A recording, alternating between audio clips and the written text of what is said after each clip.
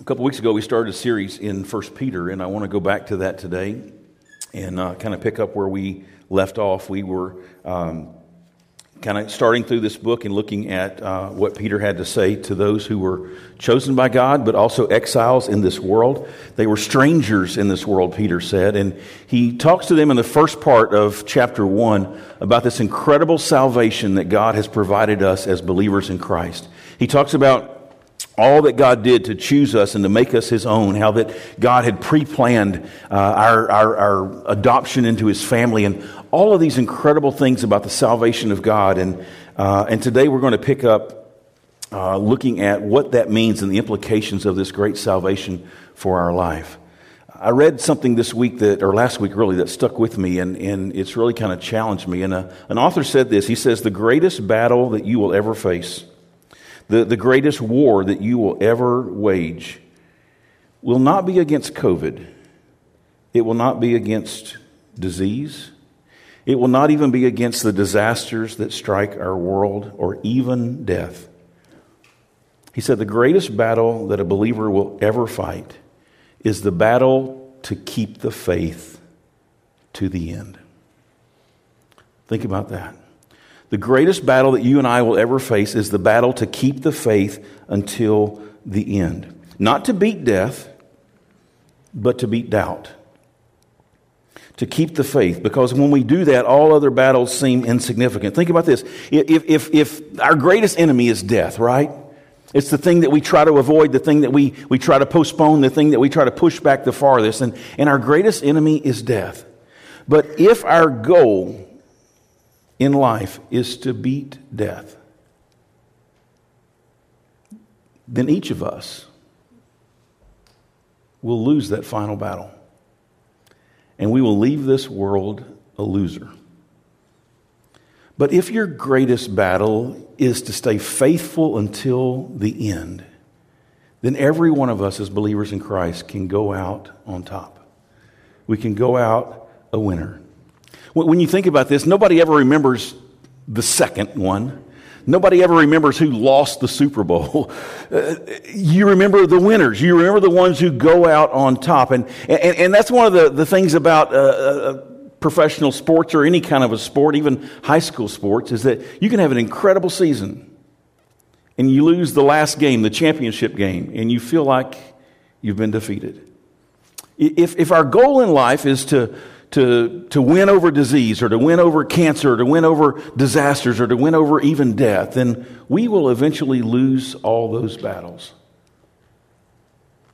But we don't have to lose the battle to keep the faith. If that's our main goal, then we can go out as winners. The Apostle Paul, he didn't fear death. He said, for me to live is Christ, to die is gain. But Paul is the one who said, I have fought the fight. How? By keeping the faith. And that's what we are called to do. Staying alive was not Paul's main goal, but keeping the faith was. And the same was true with Jesus. Jesus is in the garden. He's praying, Father, if there's a way for us to do this a different way, hey, I'm all in. But nevertheless, not what I will, but what you will. Why? He was focused on keeping the faith. He was focused on obeying the Father. In our study here of 1 Peter, what Peter is going to do is to shift our attention away from this incredible salvation. He's just introduced that and told us all about this incredible salvation. Now he's going to focus our attention upon our response to that gift of salvation. What does that mean? So Christ has done all of this to bring us into His family. So what? What does it mean? What does it mean that we've been brought into the family of God? And what are we to do as a response to God's great gift of grace? What's our response and what's our responsibility? Because God's great gift of grace demands, but it also provides the means to live a grace-empowered life. So what we want to look at as Peter kind of shifts his focus away from discussing this incredible salvation is to look at what our response ought to be. And today, I'm just going to take one verse out of 1 Peter. 1 Peter chapter 1, verse 13. My goal was last week, I was going to finish the first chapter. And this week, God just kind of stopped me in my tracks and said, Rob, we got to answer the question, how? Chapter 1, verse 13 tells us what our responsibility is, what God would expect from us because of the salvation that He's provided. But if all we do is say, hey, this is what God expects, but we don't talk about how we accomplish that, then I think we've missed something. So I'm going to slow it down just a little bit today. We're going to look at chapter 1, verse 13, and then I want to supplement that with other scripture that I think would help us to understand how to do what he's asking us to do in 1 Peter 1:13. So let's read 1 Peter 1:13 together, and then we'll kind of go from there. He says, therefore ties it back. We talk about this all the time. You always, when you see the word therefore, you ask, what's it there for? What's he connecting? He's connecting the salvation which he's previously introduced to us. And he's saying, now that you've received this salvation, now that you understand what God has done for you, there's something that we need to do in response, okay? So therefore, preparing your minds for action and being sober-minded, set your hope fully on the grace that will be brought to you at the revelation of Jesus Christ.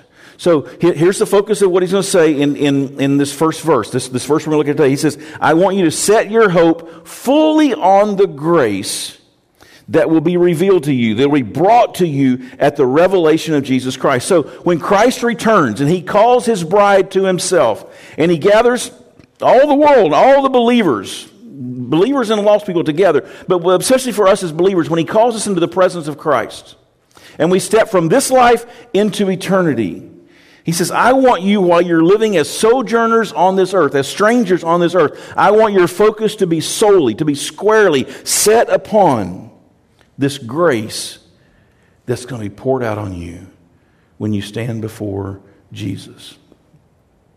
Now, when we focus our attention upon that kind of grace, it makes us grace-filled toward others. It takes and reminds us of what Jesus has done and not what we've done. Because grace is the gift. It's not the works. It's not what I bring to the table, but what Jesus brings to the table. And so Peter is saying here, I want you to live your life in such a way that your hope is set fully on that grace. That's something that we can't hardly get our minds around, how that the grace of God is so large, so huge, so powerful that it can cover every sin, that it can make us righteous in the sight of the Lord. So there's some things that he says here. He says, I want you to set your hope. I want you to anchor your hope. I get the picture in my mind. I'm visual, so I get this picture in my mind of a fighter pilot locking his radar on the target. You ever seen these fighter movies where these guys are in the plane and they got the little screen and they're trying to get it and they finally put a lock on that thing in front of them that they want to hit. And it locks the radar on that. And no matter where they go, that radar shifts and adjusts, focused upon that target. And that's the image I get in my mind when he says, set your hope. Anchor your hope to this grace that is going to be revealed. Anchor everything in life, the focus of your life, upon not just the troubles that will come, because they're going to come. Peter, again, is preparing his people for the persecution that's about to come. He says there's going to be a lot of distractions, lots of bombs going off around you. But you focus your hope not on sustaining your life, not on avoiding conflict, not on avoiding persecution, but you anchor your hope. You set your hope fully on the grace that God's going to give to you when this life is over with. Now, if I can do that, then I can live with hope. If I can remember the grace that is coming, that even if this world takes my life, even if this world persecutes me, even if this world rejects me, that I still have the grace of God that's going to be applied to my life at the end of this. He says, I want you to set your hope. I want you to lock it in like a fighter pilot. Your hope fixed on grace that's going to be brought to you, this future grace, not just the grace in the past. So here he is in the first part of this book talking about grace in the past, the cross and the salvation. And now he's talking about the grace in the future. And here we are living in between those two outpourings of God's grace. And then he tells us how we fix our hope on the grace. There's two things at the beginning of this verse that tell us the hows. It answers the question, how do I fix my hope fully on the grace? One is to prepare our minds for action, and the other is to be sober-minded. That's the how of the hope. How can I fix my hope upon Jesus, fully upon the grace that Jesus gives me? I've got to prepare my mind for action, and I've got to be sober-minded. Now, this word prepare, to prepare your mind for action, is literally the word to gird up. It was a picture of a Roman soldier in that day and time that would have a longer flowing garb that he would wear. And when he prepared for battle, he'd pick up the corner of that deal and he would tuck it inside his belt. And he'd pick up this side and he'd tuck it inside the belt. And he'd pick up the back and he's pulling everything up and girding and he's tightening the belt. And he's girding himself up, preparing himself for action, for battle. He didn't want to trip over this long flowing thing. He didn't want to go into battle and somebody be able to grab it and to hold him down and tie him down. And so he's girding himself up. He's picking up all the flowing robes and he's tucking it inside his belt. And he's getting himself ready where he can move, where he can be agile, where he can accomplish his mission without anything holding him back. If we were going to put that in Vinton terms that folks in our community might understand, we would say instead of gird up, saddle up. Saddle up. If you're going to ride and you're going to go, saddle up. Get ready. If we are going to put our hope fully upon Jesus Christ, then we've got to saddle up. We've got to do that. But in order to saddle up, you've got to cinch up, right? Those of you that are in the horse business, I'm not a horseman. Found this saddle in my shop, but I'm not a horseman. Now, if you're going to ride, you don't just jump on, do you? What's going to happen if you just jump on the saddle and you don't gird it up? You don't tighten it up. You don't cinch it up. You ever seen somebody try to get on a horse when the saddle's not girded up? Charles has seen it. You ever done that, Charles? Yeah? Okay. That saddle's going to spin on that horse and you can go tumbling off. You take this thing and you wrap it around and you cinch it up and you cinch it tight. Because why? This is anchored to the horse that's going to get you where you're going. But if this is not anchored, you're not going to make it far. Okay? So he's saying to us, saddle up. But when you saddle up, there's a process. You want to gird this thing up. You want to tighten it up, and you want to make sure that where that horse goes, the saddle goes. Because if the saddle's attached to the horse and you're attached to the saddle, you're going to get where you're going. And that's part of what Paul's trying to say here is that we've got to saddle it up. Now here's what a lot of people will do. They want to get the fancy hat. They want to get the cowboy boots. And they want to look the part. But they never stop to think about what they need to do to prepare themselves to make the journey. It's not about the boots. It's not about the hat. It's not even about the fanciness of the saddle. If that saddle's not attached, if it's not girded up, if it's not prepared properly, that rider's not going to make it.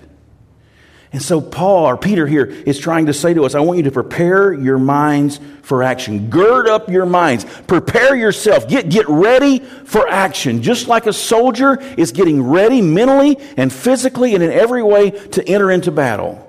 I want you to prepare yourself for the battles that lie ahead.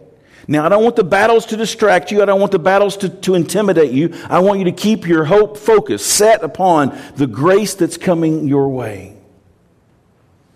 But in that process, to have that hope secure, you've got to prepare your mind. You've got to gird up your mind for action. When he talks about preparing our minds, he doesn't say clean up your act. He doesn't say dress the part. He doesn't say pretend to love. He doesn't say, act excited. He says, prepare your mind. He moves from the outward to the inward. What we're going to see today is that many times in our lives, and I've been guilty of this, instead of going at the root, we just look at the fruit. And what we're going to see in Paul's writings, because I want you to understand this, as we go through the book of Peter, Peter is drawing a lot upon Paul's writings. In fact, at the end of 1 Peter, Peter will make a comment where he'll say, hey, I'm sharing with you things you probably already know. In fact, Paul's already written about most of this, but he writes it in a way it's kind of hard to understand. I'm going to boil it down for you. So we know Peter is drawing off of Paul's writings, and these two things are working in tandem with one another. And so when we look at this, we're seeing that he's saying, I want you to prepare your mind, not just what you think, but why you think that. That's a little bit different. It's a lot deeper. We're moving from the surface to the heart. We're moving from the surface to what's central, from our behavior to our being, who we are. We're moving from just a religious apparel, a religious look, to this relationship that transforms everything. And so he calls us to prepare our minds for action. Let's look at a couple of verses that I think will help us to illustrate this and help us to make more sense out of it. In 2 Corinthians chapter 10, Paul writes about this preparation that needs to take place in us. 2 Corinthians chapter 10, verses 3 through 6. He talks about the battles that we enter into. And again, Peter using this battle motif, this soldier girding up his loins. And Paul reminds us in verse 3, 2 Corinthians chapter 10, verse 3. He says, though we walk in the flesh, in this body, okay, we are not waging war according to the flesh. For the weapons of our warfare are not of the flesh, but they have divine power to destroy strongholds. We destroy arguments and every lofty opinion raised against the knowledge of God, and we take every thought captive to obey Christ, being ready to punish every disobedience when your obedience is complete. Let me break that down for you, and let's just look at some of the things that he's saying here. He says, first of all, we're not waging war according to the flesh. The Bible says we don't wrestle against flesh and blood, but against principalities and powers of darkness and all the stuff of this world. And so what he's saying here is I want you to know that we're not going to fight this spiritual battle with a sword and with a club. We're not going to fight it with those kinds of tools that you would see on a normal battlefield. But we will fight with this divine power that God's given us. And his divine power destroys the grip of sin. It destroys the strongholds on our lives. When we came to Christ, we were in the grip of sin. And by the grace of God, he has broken those chains and he has set us free. And then he calls us to live freed lives. The problem is we've lived our whole life as slaves. So we've lived our whole life as slaves. We don't even know what the freed life looks like. And so here he's saying that this battle that we're in is going to destroy the strongholds. And look what else he destroys. In verse 5, we destroy the arguments, these hostile reasonings, and also every lofty opinion. Literally, that word means barrier. Every barrier that's raised up against the knowledge of God, every excuse, every obstacle, every argument. So when we begin to fight this divine power, with this divine power, it destroys the strongholds that have kept us attached to sin. It destroys the arguments, this human reasoning that we can come up with and say, well, here's a reason why I shouldn't follow God. Here's a reason why I can't trust God. Here's a reason why I can't set my hope fully on the grace of God. We destroy those things in the spiritual realm. We destroy every lofty opinion, every barrier that's raised against the knowledge of God. You know how you destroy the knowledge of those things that are opposed to God? You destroy those obstacles by truth and by coming to know the truth of God's Word. And then he says this, we take every thought captive, take it prisoner.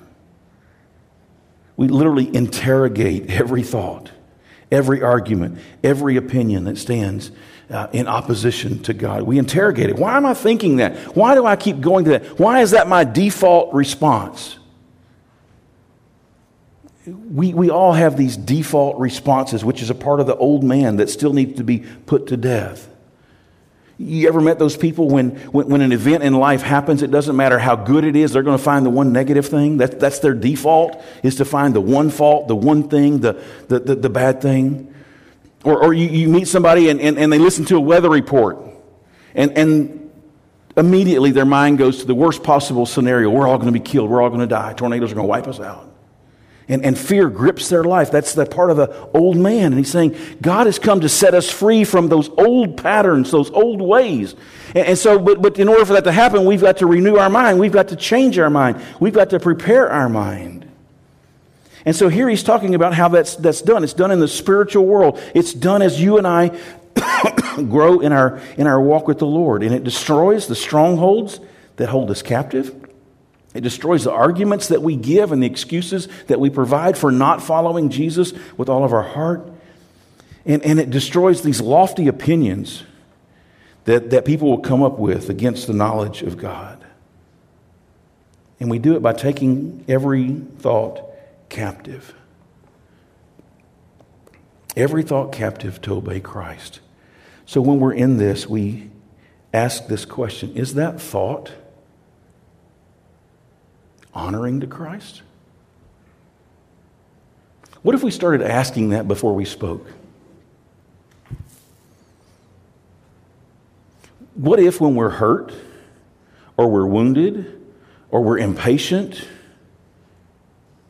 what if we ask the question? We captured the thought before it leaves our mouth, and we ask the question, is this honoring to Christ? It would revolutionize our lives. It would change how we speak to others. Is this honoring to Christ? Because here's what we do a lot of times is we look at our behavior. Is this behavior honoring to Christ? But if we never get down to the root, what's inside, and why does that bubble up every time that person does that? Why is it that I feel this coming up in me every time? We got to go to the root and not just the fruit. And so he's saying here, take it captive. Take those thoughts captive and say, is this honoring to Christ? Will this help me to obey Christ? And then verse 6 is this kind of a strange statement, but being ready to punish every disobedience. Being willing to say, you know what, I'm not going to do that. I'm going to put that to death. That thought was not honoring to Christ. I'm not going to let it leave my mouth. And I'm not going to dwell on it. I'm going to put that to bed. I'm going to put that to death. Ready to punish that which would lead us into disobedience. Ready to avenge that or to make that right. And so change our thinking. Our battles, guys, are going to be won right here. Right here.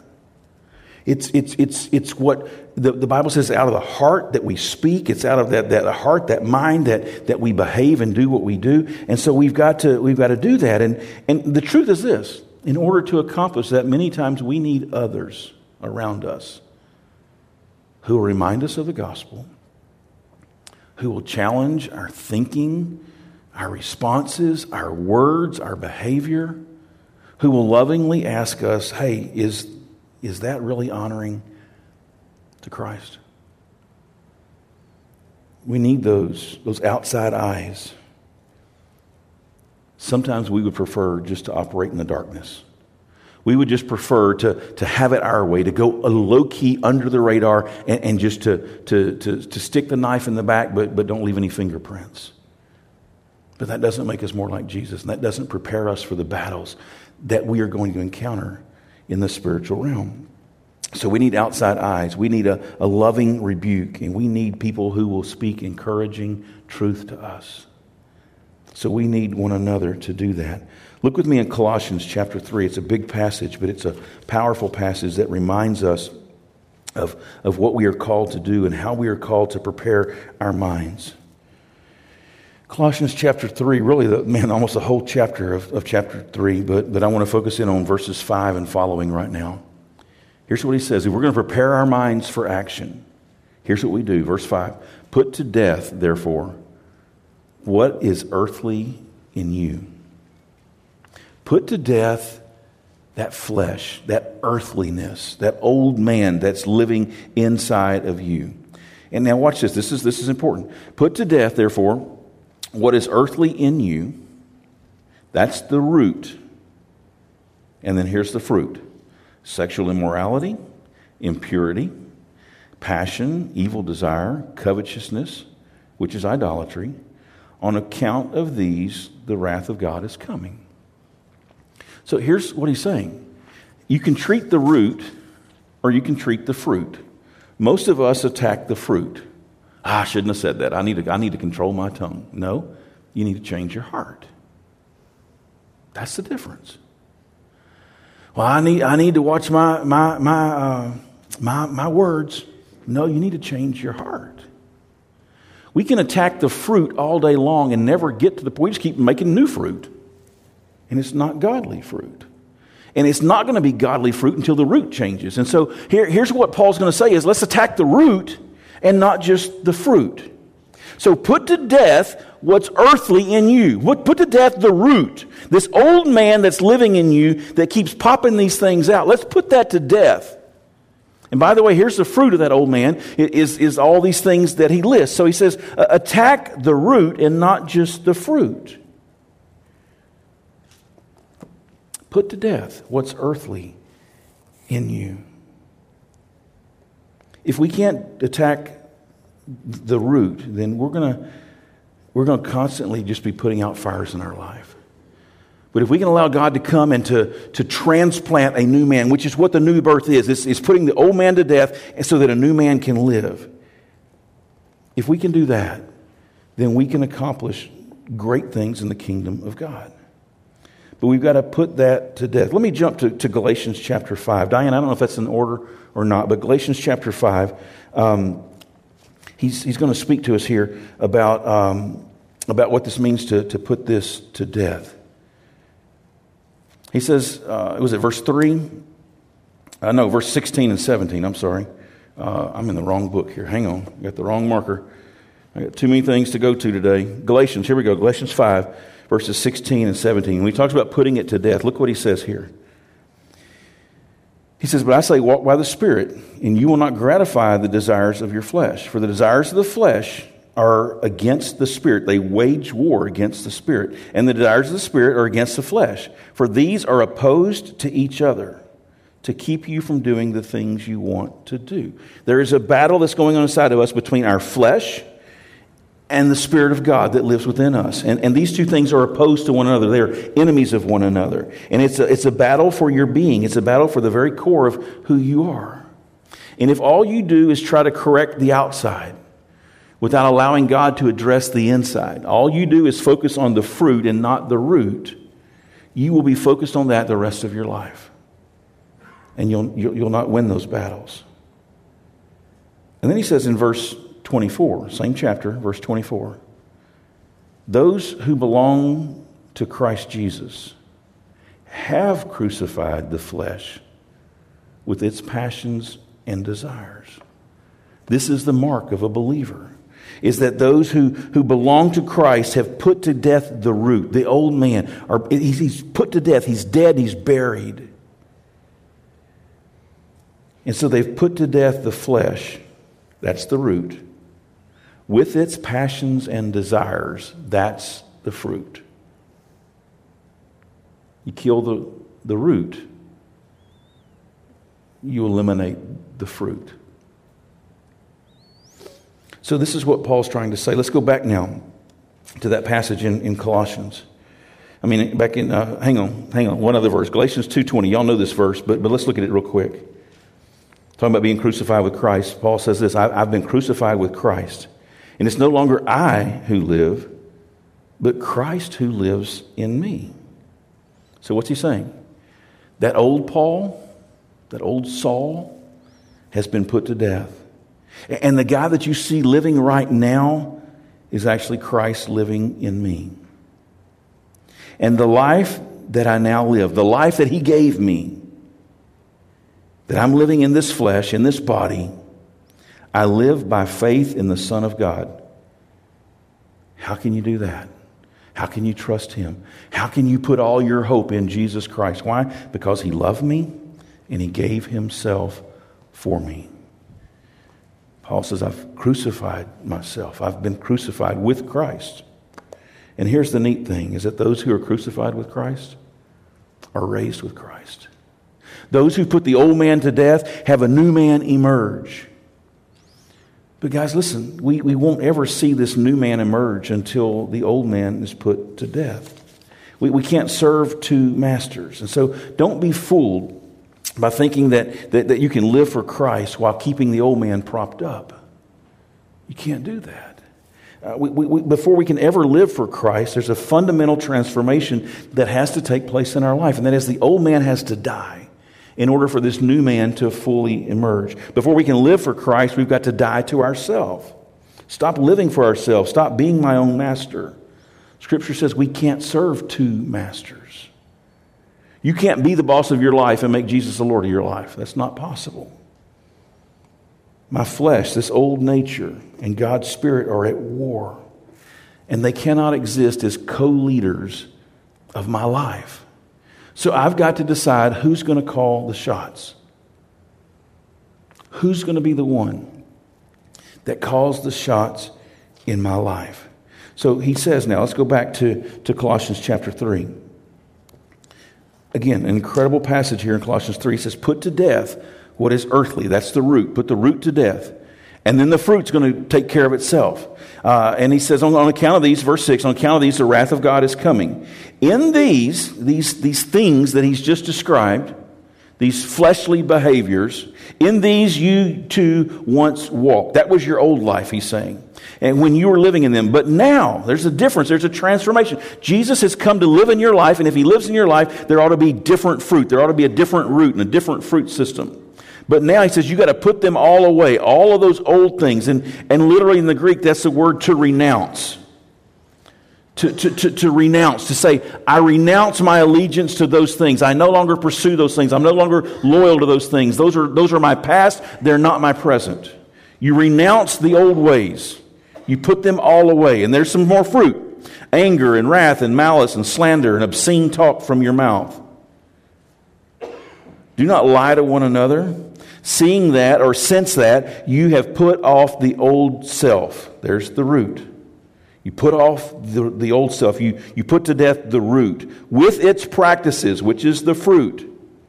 And then he says, and you've put on the new self. There's a new root, which is being renewed in the knowledge after the image of its creator. There's the new fruit.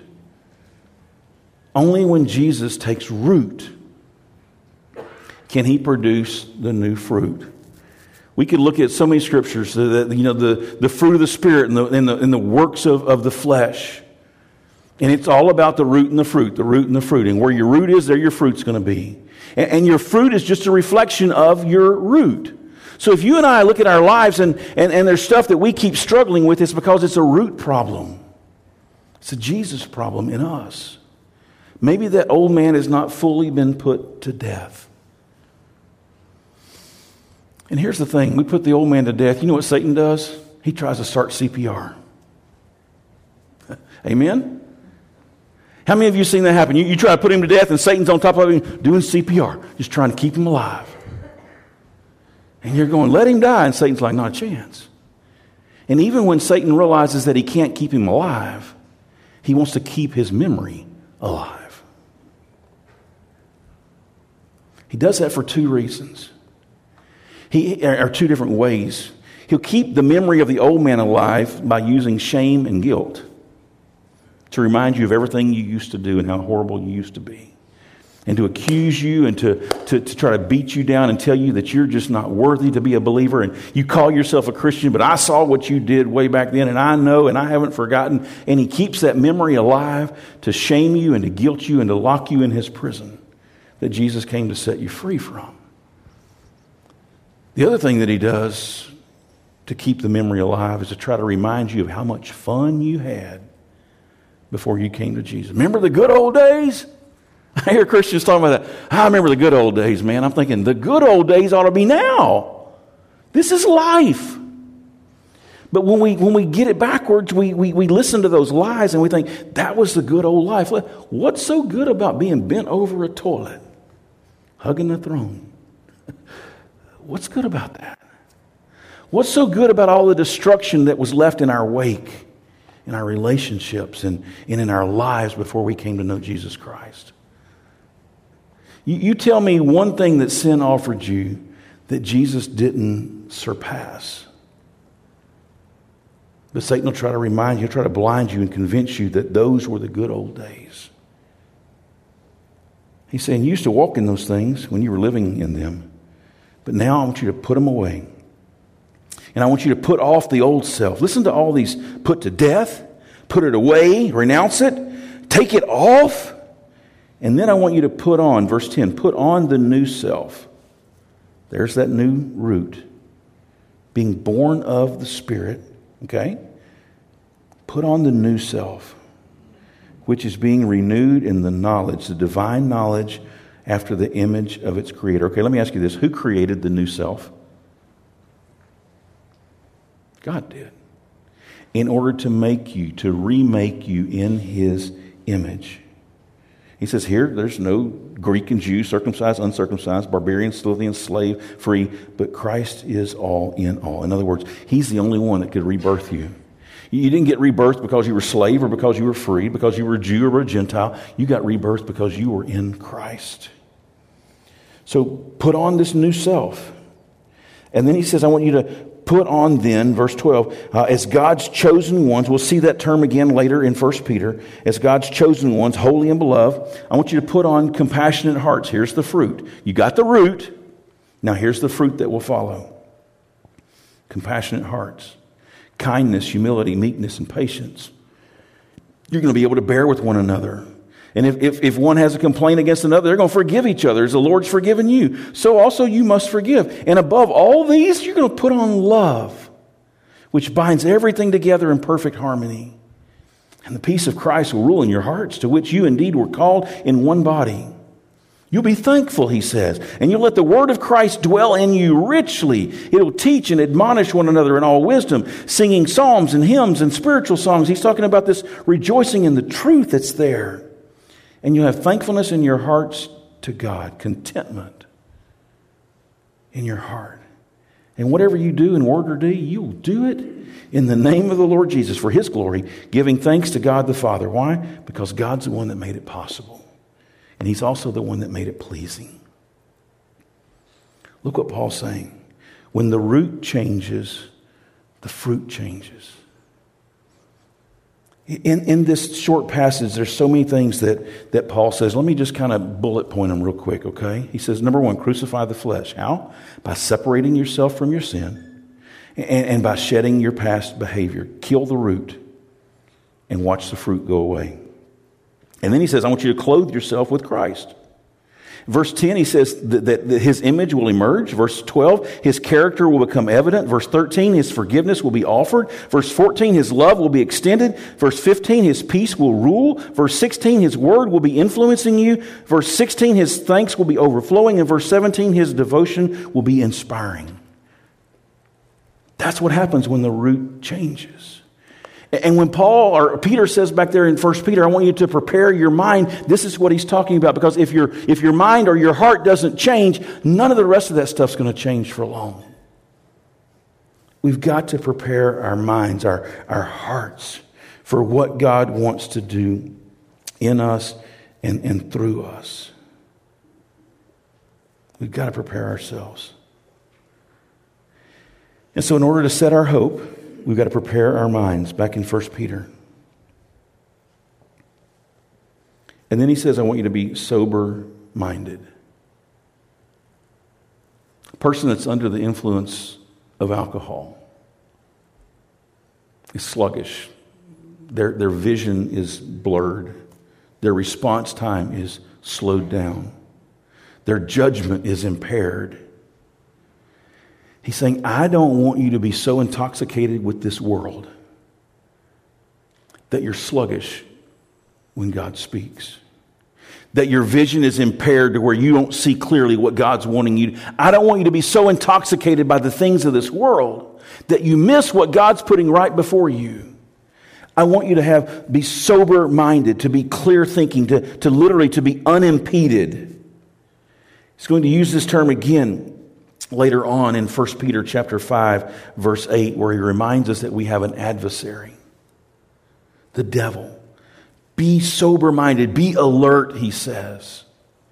You have an enemy, the devil, who roars around like a roaring lion, seeking whom he may devour. So I want you to prepare yourself for action. I want you to be unimpeded, to be alert, to be aware, to be unintoxicated with these worldly things. And when you do that, you'll be able to set your hope. Your hope. We'll talk about this next week. But Peter and Paul are going to show us a distinction between faith and hope. Faith is a trust right now for what God's already done, what God's already said. Hope is a future faith in what God has promised. Here he's saying, I want you to prepare your minds for action. How do you do that? You got to put the old man to death. You got to start saying, why do I respond that way? What is it in my heart?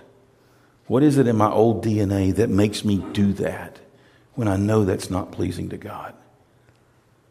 And let's start dealing with the heart issues and not just the behavioral issues. Let's deal with the root and not just the fruit. So, gird it up, saddle up, cinch it up, get ready to ride, get ready for the battle, get ready for what's coming ahead. Be sober-minded. If you're going to ride, you got to be clear, you got to be unimpeded. In Colossians 3, where we just read the first 4 verses of that chapter, we'll look at this again next week, but let me just throw it out there at you. Chapter 3, Colossians 3, verses 1 through 4. He says, if it's true that you've been raised with Christ. Now, think about this. In order to be raised or resurrected with Christ, what's got to happen first? What's got to happen before a person can be resurrected?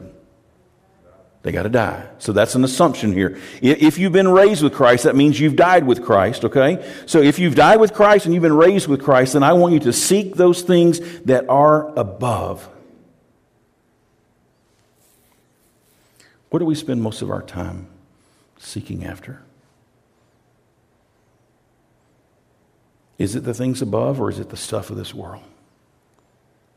What is it that gets us out of bed in the morning? Is it that I want to serve the Lord again today? Or is it that I want to serve myself and my family again today? Now, he says, seek those things that are above, where Christ is seated at the right hand of God. Set your minds, here's part of that preparation, set your mind on things that are above, not on things that are on earth. These are active verbs, set and seek. It's intentional acts, not just automatic things that flow. Set your mind on things that are above, not on things that are on the earth. Why? Because you have died and your life is hidden with Christ in God. Look at this. You're going to seek that which is hidden.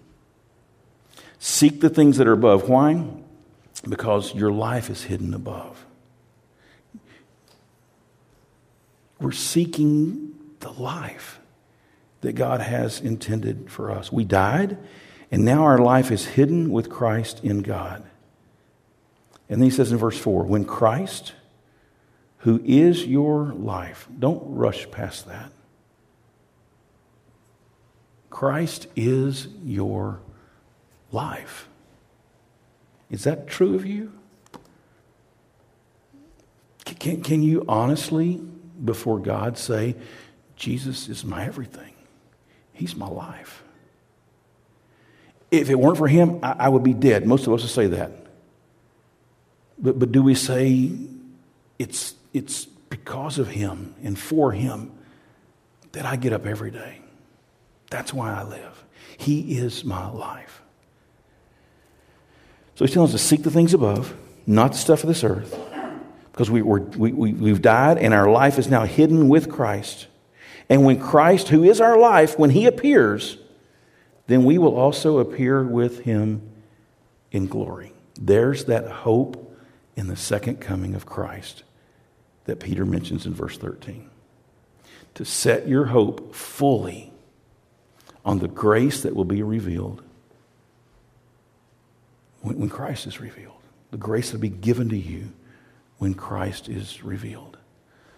So this morning, I want us to think about where we're at, not just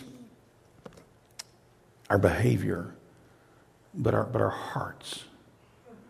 Are they dead to the old man and emerging this image of Christ in the new?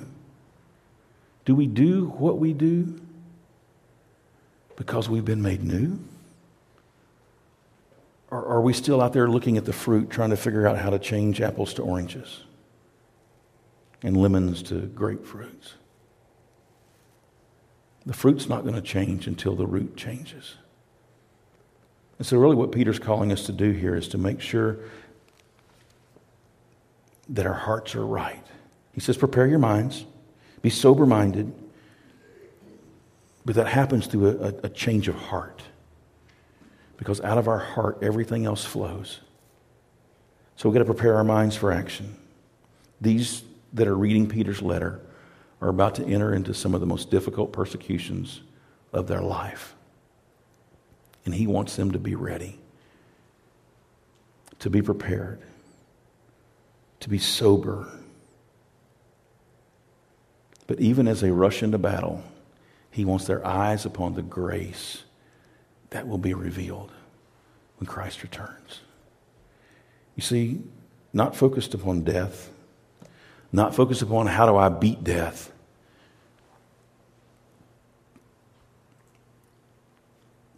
but the focus is upon what Jesus has already done to death. And when I'm not afraid to die, then I'm finally ready to live. And that's what Peter's asking his people to do. Don't you fear death. Nero may take your life. But if you stop fearing death, the moment you stop fearing death, then you're finally ready to live. And that's what we're called to do. Let's pray together.